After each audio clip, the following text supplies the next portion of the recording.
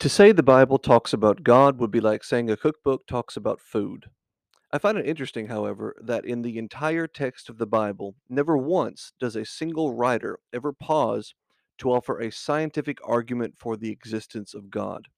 You won't read any philosophical or logic based arguments either. The Bible presumes God is, because of course He is. Who else could have made everything and done everything that He did?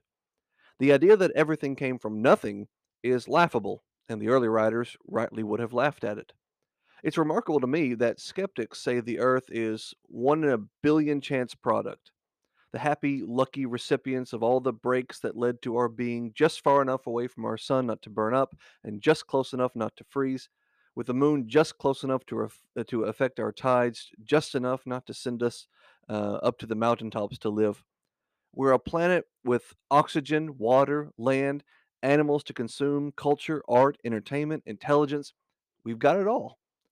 And as you zoom out from the Earth and consider our place in the solar system, you realize how unique our planet is. Zoom out even further, and you see a planet's place compared to all the other planets and stars in our galaxy's alpha quadrant, and you realize we're even more unique. Zoom out even more, and you consider the whole Milky Way galaxy, and as far as we know, we remain entirely unique.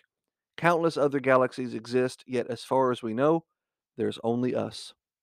Skeptics, on the other hand, say we're nothing special. We're just products of evolution and a series of lucky breaks. On the other hand, those same skeptics will say there's nothing like us anywhere else. So what gives? Are we special or aren't we? David says we are. When I consider thy heavens, the work of thy fingers, the moon and the stars which thou hast ordained, what is man that thou art mindful of him, and the Son of Man that thou visits him? Psalm 8, 3 and 4. David says this universe is amazing, therefore something amazing made it so. That same God who made this amazing universe made you and called you the crown jewel of his creation. That means you're special. Now go glorify God, the God who made you that way. And while I've got you on the phone, if you want to subscribe, you can do so by going to anchor.fm/Matthew-Martin414.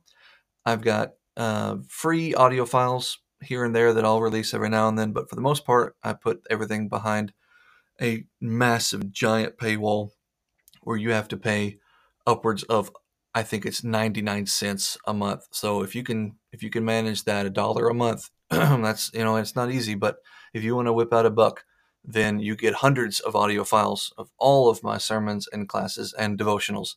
So it's anchor, ANCHOR .fm/Matthew, MATTHEW -Martin414, and hit subscribe for a buck, and you get all my hundreds and hundreds of audio files. All right. Thank you.